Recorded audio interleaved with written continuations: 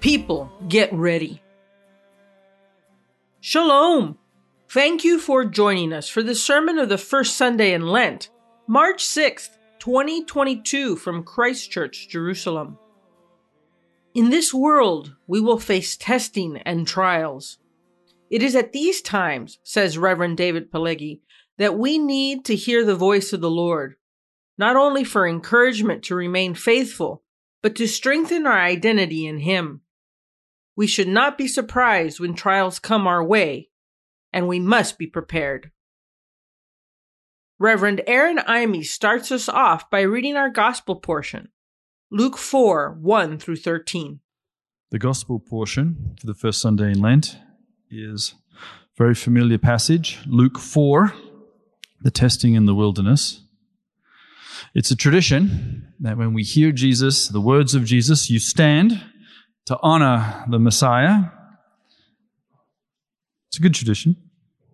The other tradition is, normally you would read it from the center of the community to remind us that the Word of God is the central pillar of our community. But we're on camera and we haven't quite figured out how to do that yet. We're working on it.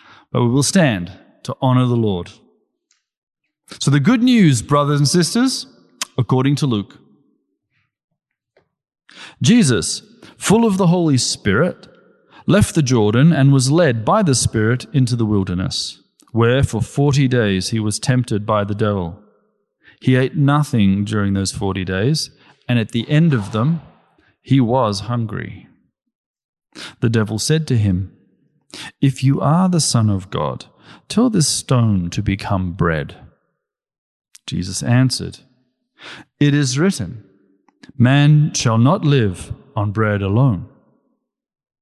The devil led him up to a high place and showed him in an instant all the kingdoms of the world. And he said to him, "I will give you all their authority and splendor. It has been given to me, and I can give it to anyone I want to.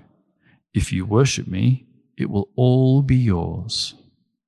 Jesus answered, "It is written, worship the Lord your God and serve Him only." The devil led him to Jerusalem and had him stand on the highest point of the temple. "If you are the Son of God," he said, "throw yourself down from here, for it is written, He will command His angels concerning you to guard you carefully. They will lift you up in their hands so that you will not strike your foot against a stone." Jesus answered, "It is said, do not put the Lord your God to the test."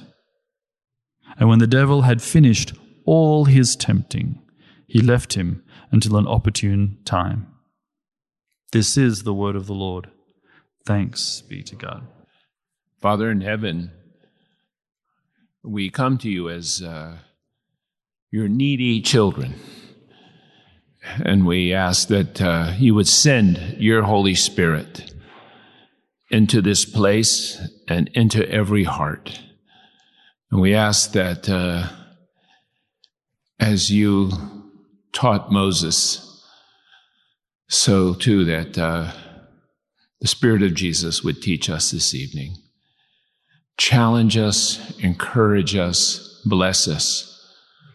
But most of all, Lord, we do pray that you would empower us to live in a way that indeed glorifies you and brings blessing to others. And we do ask these things in the name of the Messiah of Israel, Jesus of Nazareth. Amen. I'm going to just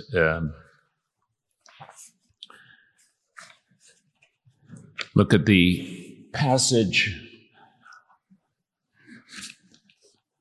the gospel passage, and that gospel passage, I would like to look at it in the context of what we spoke about last week, because last Sunday, which was the end of the season of Epiphany, we always, every year, read the story of the Transfiguration. And that story, of course, is extremely significant, not only for the life of Jesus and giving Jesus, you might say, the encouragement and the determination to head towards Jerusalem. Let's not forget that Jesus was human, and the possibility of Jesus doubting or even asking himself if he understood God's will correctly certainly existed. But the transfiguration, and especially the voice that comes from heaven, that was for the disciples. And that voice is for us today. And we need to pay attention to that voice. What we tried to do last week was to find or to look at the ways in which the Bible, the New Testament, the Old Testament, defines listening, right? The voice on the mountain says, "This is my beloved Son, whom I'm well pleased. Listen to him." What does it mean to listen to him? What does it mean to listen? And looking at various scriptures, we hopefully came to the conclusion that to listen, you might say in a biblical Hebraic sense, is a little bit different than the way that we understand listening. Because for us, especially in a Western culture, listening is something very passive, or at best, the way we understand it. We try to hear, and then we're going to somehow determine or make a judgment, yes, what we're hearing, what we're listening to. Or at the worst, listening is just being quiet when someone else is speaking and not trying to understand what the other person is saying. But if we think of it biblically, the idea of listening, which is Shema in Hebrew, the idea of listening is first and foremost intentional. Yes, it's not something that happens as you're skipping down the street, whistling a song that your parents taught you. Yeah. Sometimes actually it does happen. Sometimes we hear something or pick something up, or sometimes the Lord might speak to us on such an occasion. Usually when it talks about listening in the Bible, it's something that we do with great intentionality. And secondly, it's not only intentional, I would say the implication, but that's maybe too weak. What it means to listen in Hebrew, it's very simply, it's obey. Yes, listening is the same as obedience. It's listen up and do this. Or now hear this. Yes, this is your captain speaking. This is what you're going to do. And so God is commanding his people to listen, and to listen to his voice. And that's the context in which I think we should try to understand, at least this evening, the duel that you might call it the duel in the desert. Yes, Jesus versus Satan in the wilderness. And that context, the context of the wilderness, the Old Testament context here, is extremely important. We will not fully understand or perhaps fully grasp what is happening in Luke chapter 4 unless we know the history of God's people, and we again know something about the place of the desert. Yes, as a place where God speaks to people. In fact, you can we can begin in a way in Exodus chapter 3, because in Exodus chapter 3 we have the voice we have God appearing to Moses. But the reason that God appears to Moses is because it says that he hears the cry. Yes, he hears the cry of his people. And when God hears that cry, it moves him. And it says in verse 7, chapter 3, the Lord said, I have indeed seen the misery of my people in Egypt. I have heard them crying out because of their slave drivers, and I am concerned about their suffering. So I have come down to rescue them from the hand of the Egyptians and bring them out of that land into a good and spacious land, a land flowing with milk and honey, so on and so forth. And so God hears the cries of the people. But throughout the Bible, the rest of the 5 books of Moses and the prophets and even the Proverbs, after God has heard our cry, God also expects us to listen to him. And there are numerous, you might say, there are numerous passages in the Hebrew Bible. One of my favorite is from Exodus chapter 15. After the people of Israel are tested by the waters of Marah, and it says, at that time, the Lord made a decree and a law for them, and there he tested them. He said, if you listen carefully to the voice of the Lord, the word carefully, if you listen carefully to the voice of the Lord, do what is right in his eyes, if you pay attention to his commands and keep all his decrees, I will not bring on you any of the diseases I brought upon the Egyptians, for I am the Lord who heals you. This incident is, you might say, is recycled or retold in a psalm. What psalm do we hear? Yeah. How about Psalm 95, which at least we in the Anglican tradition, we pray this every morning. It says, it talks about the people of Israel who tested God in the wilderness. And it concludes the psalm. It says, today, yes, today, if you hear his voice, yes, do not harden your hearts. Yes. Don't become rebellious. Don't become hard. But there's that little word in there, if. Yes. If we hear the voice, if we're willing to hear the voice, if we're willing to put you might say, the effort in to paying attention. And I think what's kind of, you might say, what's critical for us this evening, at least, right, is this whole context of the wilderness and where Jesus is being tested. Because in the Hebrew Bible, the wilderness, as you heard, hopefully in Deuteronomy 8, the wilderness is not a very pleasant place. It is not a place that is in some way desirable.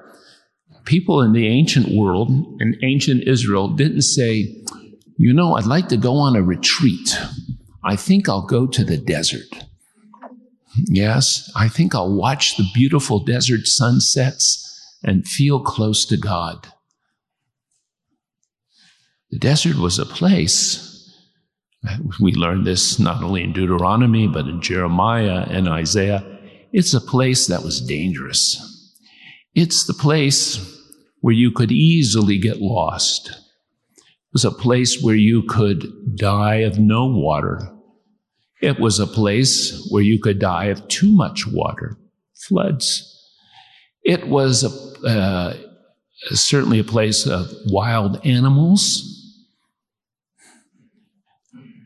where you could be, eaten by a leopard or attacked by a leopard. It was a place where you could be bitten by a snake and not find any help.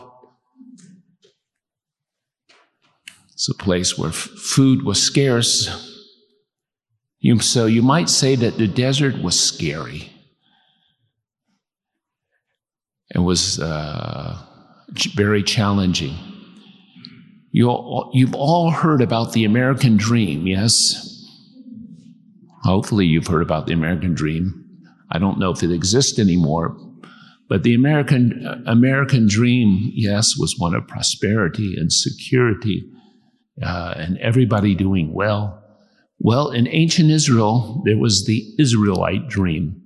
And the Israelite dream, or the ideal, or the goal for every man and woman was to sit peacefully under their own vine and their own fig tree and enjoy life, and watch the grandchildren come and go. But that was life inside the village. You didn't want to go outside the village. And yet, in all of this, isn't it interesting that the place where God sends, yes, and virtually nobody goes by choice, the place where God is going to send virtually every major figure, every major character in the Bible, Old Testament and New Testament, God's going to send them or even push them into the desert. And it begins with Abraham, who is given the whole land of promise, but lives on the periphery, whether it's the Jordan Valley or the area around Beersheba, and his sons. And then it's Moses. And then the whole children of Israel find themselves in the desert. And then it's Joshua. And of course, it's David. And it becomes Elijah and Elisha. And Jeremiah is our desert prophet. Yes. And it's John the Baptist and Jesus. In Luke's gospel, it says Jesus is led into the wilderness. In Mark's gospel, it says that Jesus is pushed, forced, driven by the Holy Spirit into the desert. And of course, we have Paul going to the desert as well. And so the desert ends up being God's training ground. This is God's seminary or God's Bible college. And I don't want to in any way diminish the importance of seminary or learning the Bible in an academic setting. But if you want to be prepared for ministry, a Bible college or a seminary is only part of the training. Yes? Because when God sends or pushes people into the desert, He sends them there to humble them and then also to teach them. And I think it's pretty easy for us to see what He wants to teach them. Yes, He wants to teach them to rely or to depend upon Him, even in the most unlikely circumstances. I always, at least once a year, I like to mention that Psalm 23, "The Lord is my shepherd, I shall not want," was not written, about the hillsides of Wales. And it was not written about New Zealand. In fact, some of you have in your Bibles, pictures. Maybe you have a picture, and in that picture, you have a picture of some very fat white sheep, and they're on a hillside, and they're very fluffy, and they're very clean looking. And it says at the bottom of the page, "The Lord is my shepherd, I shall not want." Or you might have a picture like that in your church office. If you do, I would like you to tear it out of your Bible now. And I'd like you to walk into the church office on Monday morning and rip it down, and then offer to pay for the damage that you've done. Because it's a stinking lie. It's a lie. The Lord is my shepherd, I shall not want is written about the Judean desert, where it rains, if you're lucky, 2 inches a year. If you're lucky. And if you can say, like David says, the Lord is my shepherd, I shall not want, in the context of a desert where things are frightening and food and water is scarce, where there is the danger of death daily, where lawlessness prevails because there's no county sheriff and no district attorney enforcing the rules. If you can say that, you've come to a place of great faith and confidence and an understanding that God's economy and the way that God works isn't how the world works. It's easy, is it not, to say, the Lord is my shepherd, I shall not want, in a land full of shopping malls and in countries, where Amazon Prime really works and you can get delivery, within 24 hours of your order. Well, now they can deliver by drone, so maybe you can get delivery in 4 to 6 hours. That's not what God is teaching his people. And of course, every one of those great biblical greats who had, you might say, who has some kind of vision or some kind of calling, have that calling tested. But there's something else about the desert. And that something else is this.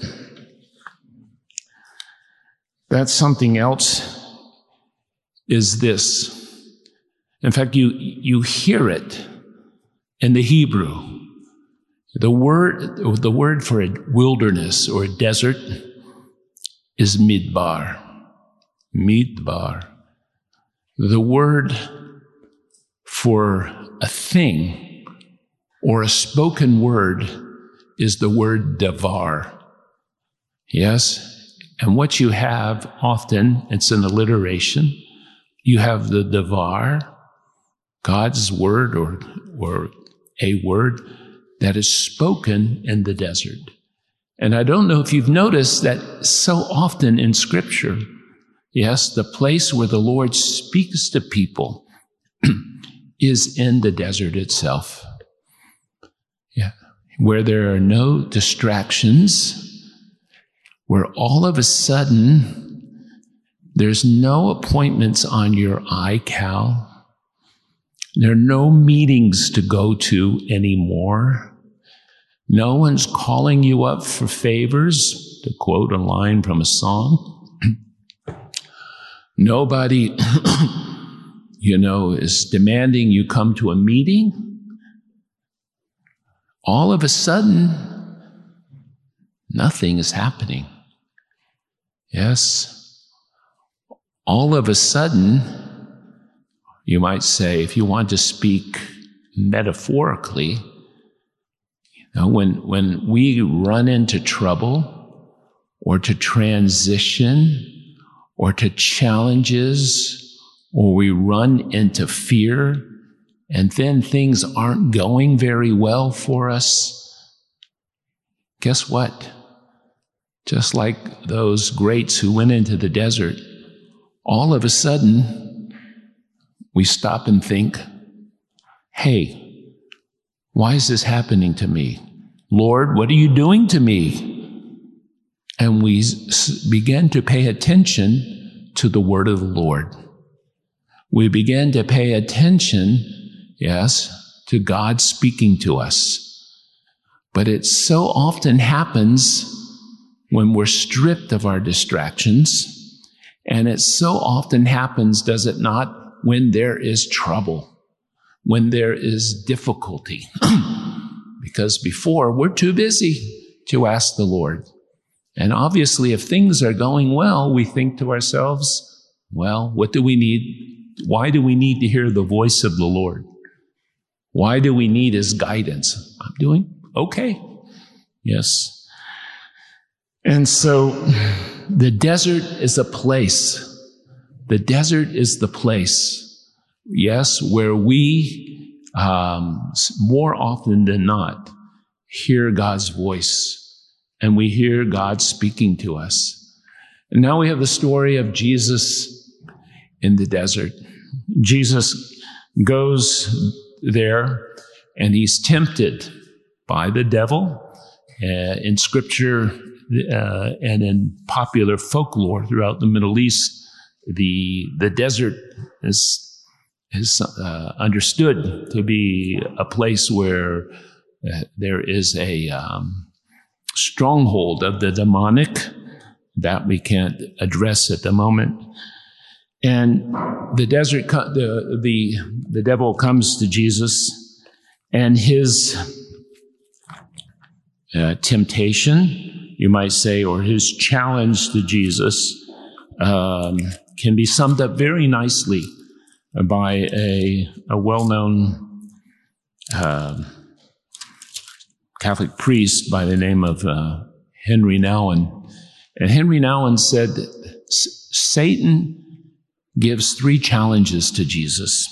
And those 3 challenges is first and foremost, hey, Jesus, you need to be relevant. You need to address the current need that you have. So the devil comes to him and says, if you are the Son of God, tell the stone to become bread. This is what you need at the moment. Come on, work a miracle if you are the Son of God. Or maybe the Greek says, so you're the Son of God, make this happen. And of course, there is this temptation to be powerful. So the devil takes Jesus up to a high place, and in an instant, all the kingdoms of the world are revealed to him. And he says, if you will I will give you all their authority and splendor, for it has been given to me, and I can give it to anyone I want. So if you will worship me, it will be yours. The temptation is, be powerful. Just think all the good that Jesus could have done with that power. Yes, I'll just worship the devil and, I can have all this power and I can do God's work and do God's ministry. And of course, there's always the temptation, right? Do something spectacular. I would say do a Harry Houdini, but I don't think most of you would know who Houdini was, right? Do something spectacular. And so the devil takes him to Jerusalem and had him stand on the highest point of the temple. I think that's the temple building itself. And then it says, if you are the Son of God, throw yourself down. Yes, throw yourself down. And so the devil comes, and the devil, of course, will always attack us, and the devil will always tempt us where we're weakest. And those temptations especially are weak points for leaders, right? Those in ministry or those who lead a community, even those who lead a nation. I think for those who may not be in leadership, the temptation is more often not goes like this, yes, or the challenge that we receive from the devil. Why do you want to be different? Why do you want to stick out? Why do you want people making fun of you on social media because of your faith or because of your refusal to engage in this kind of immorality or that kind of talk? Just go along with everybody else. Don't let anyone down, or don't disappoint your family. Yes, just fit in to go along. But whether you're a leader or whether you're a follower, I think there's even a bigger temptation. You might say a bigger challenge. You might say there's a bigger issue at stake. And Jesus is being challenged by the devil. And I think we face the same challenge day in and day out, especially in the age that we live. And that challenge is to our identity. The devil's saying, if you're the Son of God, are you really? Well, if you are, then you should take a shortcut. Or you should hurry up and don't do things God's way. Or later, Satan is going to try to prevent Jesus from going to Jerusalem and going to the cross. And you should meet the expectations of the world, and don't let people down. Show them, you might say, show them who you really are. And all those greats that we spoke about a minute ago, starting with Abraham, Moses, David, Elijah, etc., all of them are, when they're forced into the wilderness, the challenge that they have is not just food and water, as important as that may be. The challenge that they have is to their identity. Moses, Abraham, he is going to be the father of many nations. And he's scrapping around in, the Negev. If you've ever been to Beersheba and the Negev, I don't want to get in trouble with the Chamber of Commerce or the mayor of that city, but it's a pretty, well, at least it once was, a pretty desolate place. And there's nothing, you might say, very special about it.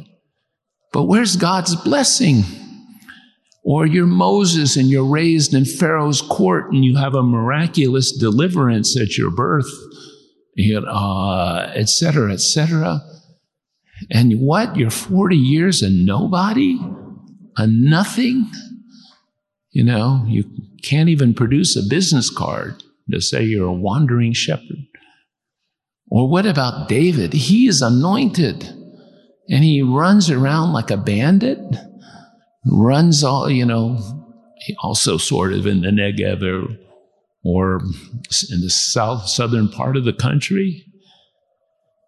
Or Elijah, he just brought fire down from heaven.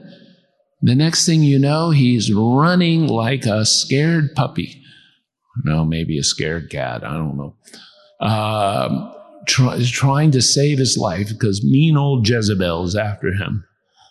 Where is this mighty man of God? What's happened to him? And Jesus, he's baptized in the Jordan. He's full of the Holy Spirit. The voice of God affirms him. And now he's in the desert, fasting, being tested, being tempted. And it's no different for us. Yes, we who are believers, are adopted into God's family. We're God's children. And yet when trouble comes along and difficulty comes along, we sometimes doubt or we waver or the world looks very appealing to us and we're just not sure of our identity anymore. And that really is the challenge. Yes, that is the challenge. It's who we are. And it's who we are and who we understand ourselves to be that is going to determine how we live. See, it's very interesting, isn't it? Jesus, being in the desert, no one was watching. He could have turned those stones into bread, not told anyone, had a few falafels. Yeah. He could have, jumped off the temple. Surely it seems that God would have saved them. Maybe not.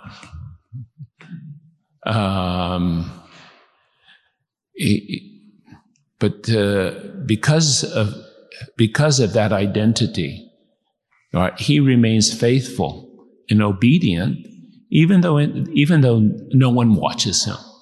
Right? It's that audience of one. Right? So our identity and who we are will determine, in a way, more immediately and in a stronger way, how we live, how we behave. What we believe theologically is secondary. We're always trying to work on people's theology. Get your theology right. It's important. But we also need to work on identity. And we need to know that our identity is being challenged.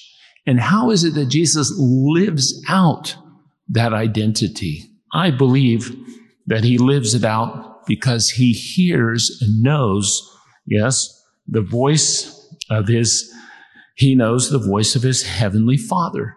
And that voice of the heavenly Father may be that, well, it was an audible voice on 2 occasions. It may be a voice that somehow he hears the word of the Lord in his heart, for sure. By the way, we know at a very young age, Jesus already has a very strong sense of his own identity. We know that from the story of Jesus being lost in the temple. Yes, he has that strong identity. But where does the identity come from? And can I just remind you for a moment that just 2 chapters back in Luke, right? Luke tells us that the parents of Jesus were righteous, that they weren't only righteous, but they were godly, and that they observed the scripture and they observed the commandments. And that they lived out for him, his mother and his father, what it meant to be faithful to God. Right? So Jesus is brought up in an atmosphere that's very reverent, that's saturated with Scripture. Not only did they read Scripture in the synagogue, he most likely memorized large portions of Scripture in some sort of village school when he was younger. It seems to be the case because the way he can quote the text. So you can see that Jesus, has had that identity strengthened and affirmed, again, by being saturated,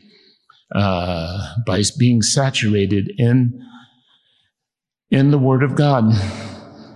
But then you might say, yes, if that's the way God is speaking to me, but doesn't the devil quote the Bible as well?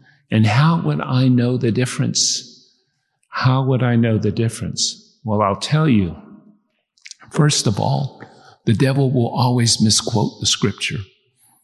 So someone who comes to you and just gives you a Bible verse and gives it to you out of context, and Jesus immediately understands how the devil twists Scripture. And so, of course, Jesus can quote Scripture back to him, but it has to be quoted back in the right way. Because just quoting a Bible verse, if it's misquoted or misunderstood or misapplied, it has no power. Yes, it has to be used. It has to be used rightly. And I would say that hearing the voice of the Lord, as opposed to hearing the voice of the devil, is that the voice of the Lord comes with authority. All right? It comes from God himself through God's word as he preached or interpreted, yes, by people who've earned that authority, who live out, yes, who live out what they say or who live out what they teach, right? And that distinguishes automatically, that should separate us from a lot of, cults or people who are misquoting, right? Who are misquoting the Bible. And the authority has to be earned. The authority has to be earned. And the way that the scripture is interpreted, or the way that the scripture is going to be preached or taught or even lived out, has to be that it's going to lead to faithfulness, or it's going to encourage us, yes, to pursue holiness. I always get worried when someone says to me, I've been looking through the Bible trying to find out where it says you can't have an abortion, and I don't find it there. So I think it must be okay. Gosh, that kind of approach is scary. Yes, that kind of approach is frightening. And so, yes, people will come and twist the scripture. People will come and misinterpret the scripture. And obviously, we have to be very careful. But again, we have to hear God's voice. We have to hear God's voice, because otherwise, when we're challenged, when we face difficulty, when we get into trouble, you might say, when fear overwhelms us, yes, all of us need to hear the voice of the Lord. We need His encouragement. We need His guidance. We need His instruction. We need to make an effort to listen to Him. We need to make an effort to listen to Him, so that we're not deceived by our culture. We're not deceived by the world. We're not deceived by the Satan himself. So we're not overcome by fear, or we're overcome by anxiety. Yeah. We just need to say, Lord, speak to us. Speak to us. And by the way, when God does speak, when He speaks on Sinai, He speaks to the whole nation. When at the baptism, lots of people hear the voice. On the mountain of transfiguration, not just one person hears the voice, but the three chief apostles hear that voice. So if God speaks to us, He'll always speak to others. And finally, let's say one more thing. We're coming to Easter soon. And when we come to Easter, we come to the Garden of Gethsemane. Jesus is in the garden, and He's with His disciples. And I don't know if you've ever noticed that, of course you've noticed, that the disciples don't pray. The disciples don't pray with Jesus, and they fall asleep. And Jesus is surely disappointed with His disciples. He's disappointed. Now, why is He disappointed? Because they were exhausted. They were full of sorrow. That's kind of human, right?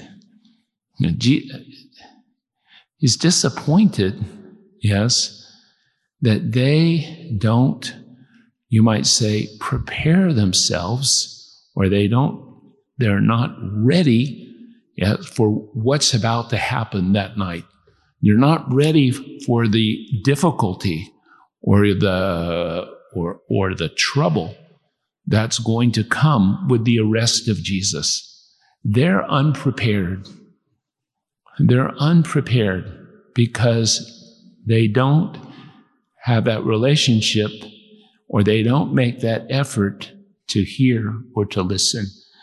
And my dear friends, whatever happens to us in life, no matter how many blessings we have, each one of us will always come to this place of the desert or a place of the wilderness. And in the wilderness, yes, God, we will be tested. Our calling will be tested. Yes, our understanding of God's faithfulness will be tested. And we should be ready. And further, the world in which we live is going through an unusually difficult time. It's not only what we find in the Ukraine, but You can simply turn on the cable news and find some pretty frightening developments virtually in every corner of the world. And who knows what's going to happen to the economy and the price of food and the price of fuel and so on and so forth. And many of us in the West, we've had great long period of prosperity and security. It's not true for every part of the world. And now all of a sudden, we're also being tested. And I'm not predicting the end of the world, or I'm not saying that it's Ezekiel 38, and I don't think people should walk around in fear and in trepidation. What's going to happen next? But in the words of the old Curtis Mayfield song, people get ready, is that we should be ready. We should be ready for every eventuality, right? We should be ready for every eventuality so that when we're tested, yes, we can be confident, yes, that we will not be overwhelmed by fear, or we will not be tempted to take the easy way out, yes, to be unfaithful or to be disobedient. Yes, people get ready. And I think that should be the approach. And I think that's what we learn from Jesus. Again, someone who knew the voice of his Father, especially as it spoke through the Scripture, which is why we want to take Bible study very, very seriously. I'd like to say one final thing. We were tested lately. We were tested. And that testing was the pandemic. And people always ask me, did it come from God? Did God bring this? And I always say, I don't know. But I can tell you one thing. It was a test. And some people, some communities passed the test and others did not, because others allowed the devil in. And when the devil came in, he brought division, and he brought disunity, and he brought anger and hatred, and he brought arrogance. People trust the science. I'm not trusting the science. I know better. No, science does. Yes, he brought dissension, and communities broke up. The church in many places, not every place, was a very bad witness. Not that you had to agree with one side or the other, but still the way that we treated each other and the way that we were disunited, it was a test. And as we read in Deuteronomy chapter 8, it really showed us who we are and where we're weak, where we need to repent. And the next time there's a test like this, hopefully, yes, we won't make the same mistakes. We won't dishonor the name of the Lord. Yeah. Okay, by the way that we treat each other in the body of Christ, or the way that we even treat outsiders who didn't agree with our position about the vaccine, or even our politicians. Yes, the people were either hysterical or they were rebellious. It was a test, and not everyone did very well. And there will be more tests, and perhaps even we will find ourselves in more and more dangerous times. Will we be ready? Will we be prepared? If we're listening regularly to God's voice, yes, it speaks to us in different ways. But if we're willing to incline our ear to pay attention and then willing to be obedient, I think we will be.